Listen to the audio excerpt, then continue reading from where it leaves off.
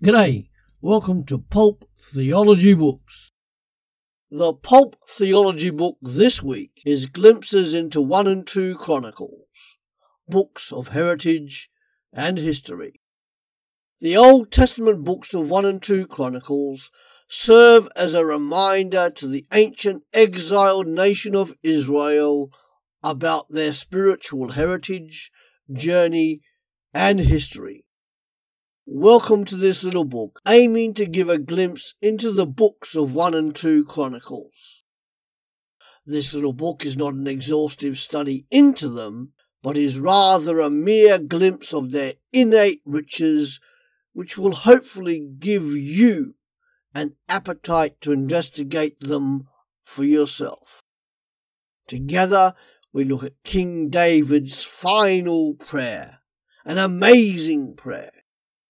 Then we look at Solomon hearing a voice in the night, and we look at an epic battle. Glimpses into 1 and 2 Chronicles, books of heritage and history, a part of the series Glimpses into. Available on Amazon sites and www.pulptheology.com. See you later.